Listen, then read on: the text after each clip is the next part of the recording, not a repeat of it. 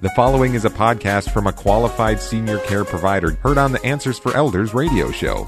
And welcome everyone to Answers for Elders Radio Network. And we are here in the month of October.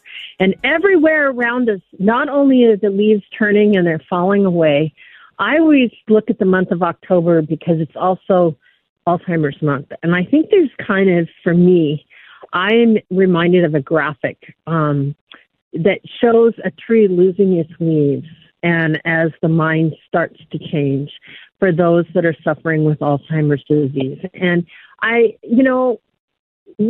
think we try to bring as much information on Alzheimer's and dementia as possible because, in my opinion, sometimes I think it's the hardest situation for a family caregiver.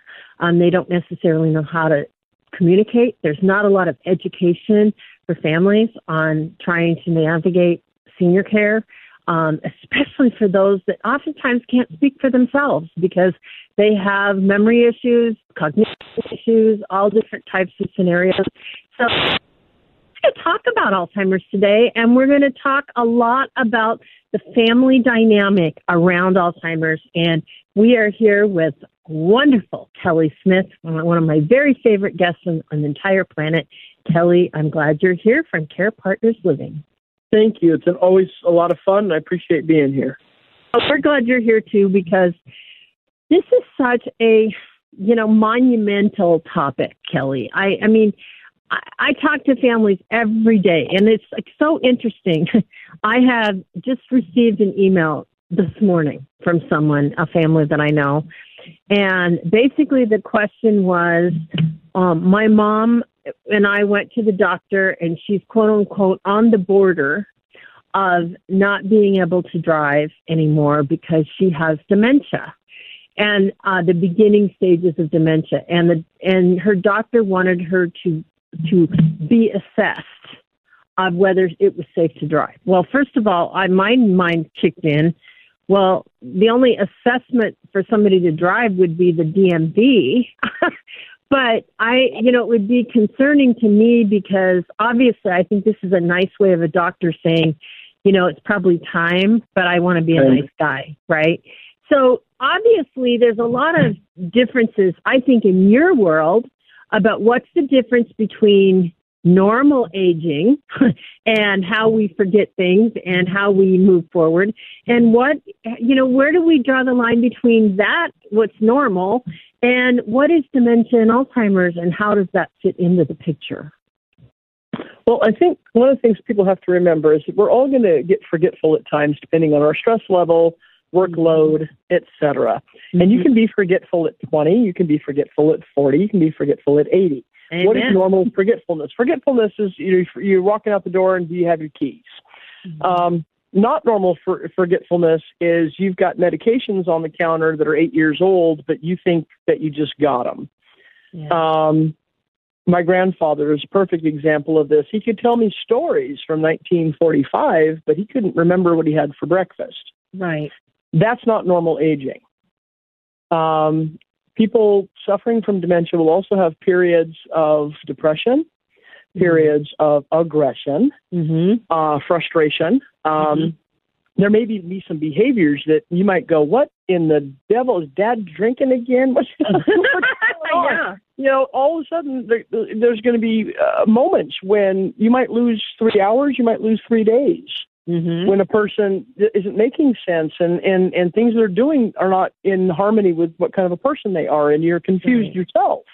And that's when families get really, panic sets in and people start thinking, well, what are we going to do? Mm-hmm. And the one earmark we always tell families is the one thing we always look for is danger. If the person's not a danger to themselves or other people, why are you trying to take things away from them? Let's focus on what can we do where we're at the moment, before we start jumping to a lot of conclusions about things. And the very first thing that is always recommended is get them in to see their doctor to get a proper diagnosis. Right. And I think that alone is a big part of this, is the fact that once you have a formal diagnosis, there's different options to provide care. But I think a lot of times family members may not recognize early warning signs. They may think, oh, well, Dad always tells the same story over and over again, and he always has, and it's not a big deal. Or maybe, Mom has always been stubborn, and she's just a little more stubborn than she used to be. Those kind of things may be, misinterpreted as dementia or Alzheimer's or not, Right. thinking that it's just normal. So I guess my question is if you're thinking about it, that maybe something's off, you're probably right. Wouldn't you say that that's true? That's usually it. Let's be honest. Unless we have a long distance relationship with our families, we usually can tell when there's been a decline that's significant enough that really does make a difference. We all decline as we get older. I think the saddest thing to watch is your parents start to slow down. Yeah. They don't do the same things they used to do, or they don't, not having people over and things like that. But pay attention to those kinds of signs as well, because the first thing people a lot of times do with any form of dementia is they start isolating. Yeah. Yeah. So that's something to pay attention to is not just how's Mom physically with her hygiene and how's the house looking, but how's she doing socially? She still keeps up with her friends and family. Well, there's a number of things you have to consider all together.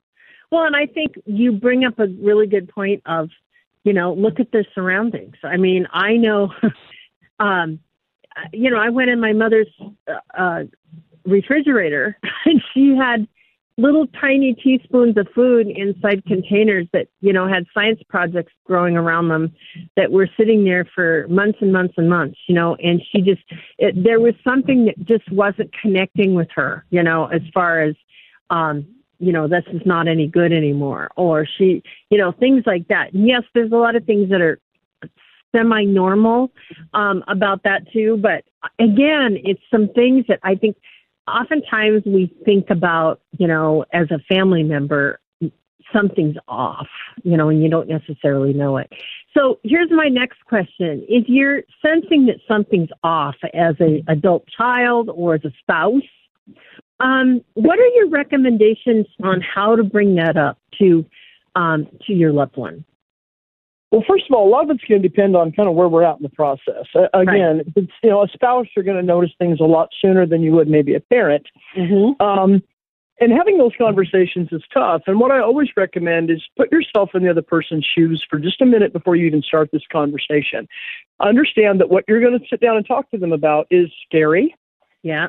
It can change both of your lives immediately, or long term, both. Yeah. And so the first thing to do is take a deep breath and think about what is the message you want to convey, and ask them how they're feeling.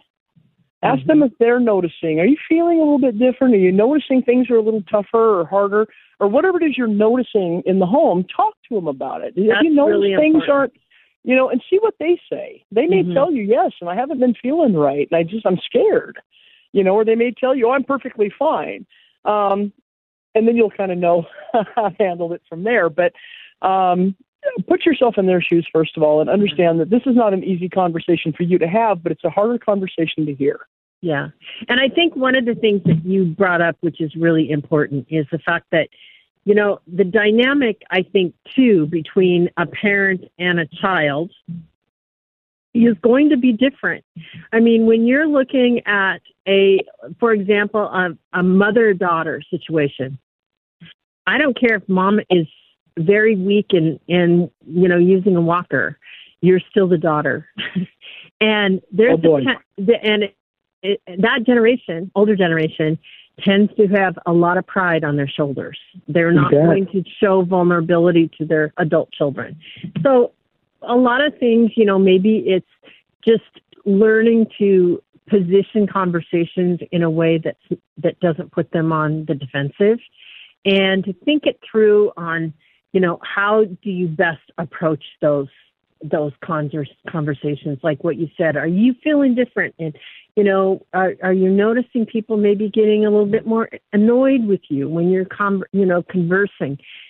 Something like that, so that you can bring them into the communication. And I think that's important as well. And also keep in mind the family dynamic when you're having this conversation. I remember one time my mom got really sick. This has probably been, 15 years ago. And was in the hospital for a long time, and they said she could go home, but they really recommended she had some extra care. And I said, hey, I'm the oldest kid. I'm the daughter. I'll come take care of you. And she said, no. And my feelings were hurt for just a minute, but then I got it. She said, come here. And I got really close to her, and she said, I've wiped your behind, and I get it. She did not want that dynamic to change. No. She didn't want to become my child. No. And if I had gotten sick and her taking care of me, there wouldn't have been any dignity issues because she's already done that from the time I was born. So to change that dynamic, you have to think about that when you're having these conversations with your loved ones as well. Remember, you're trying not to put them in a position where their dignity could be a concern. You know, maybe they don't want you to take care of them. And don't take that personally, but if they know what this could look like, there's a good opportunity. They may not want to have you be the one that does that kind of work for them. And you're going to have to honor their wishes as well. Yeah. And I think really, you know, I want to explore in our next segment a little bit about connecting with them in a new way and with communication and really talking a little bit about how to explore care options together. And I think that's one of the things that I'm excited to talk to you about. And so in the meantime, Kelly and I are going to be right back right after this. But Kelly, can you tell everyone that is listening today, how do we reach you? The best place to check us out is carepartnersliving.com. And that can tell you all kinds of cool things and see some neat pictures and check out all of our communities. Yeah, all of your communities. It's amazing how you're growing. And the beauty here for everyone, just so you know, is that Care Partners is an incredible organization and has a brand new, or not a brand new, but a very unique, wonderful concept for those that are suffering from Alzheimer's dementia. And we are going to talk about those care options later in this hour. And so Kelly and I will be right back right after this.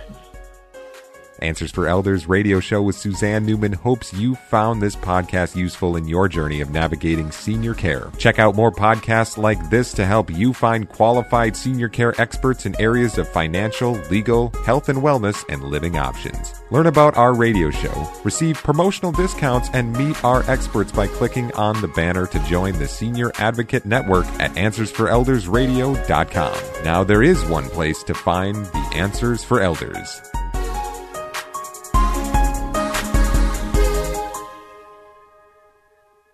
It's time to rethink, renew, and reimagine retirement. Hey everybody, Jared Sebesta here, host of Retire Repurposed. Now this podcast is about the non-financial parts of retirement, which many times can be even more challenging than the financial.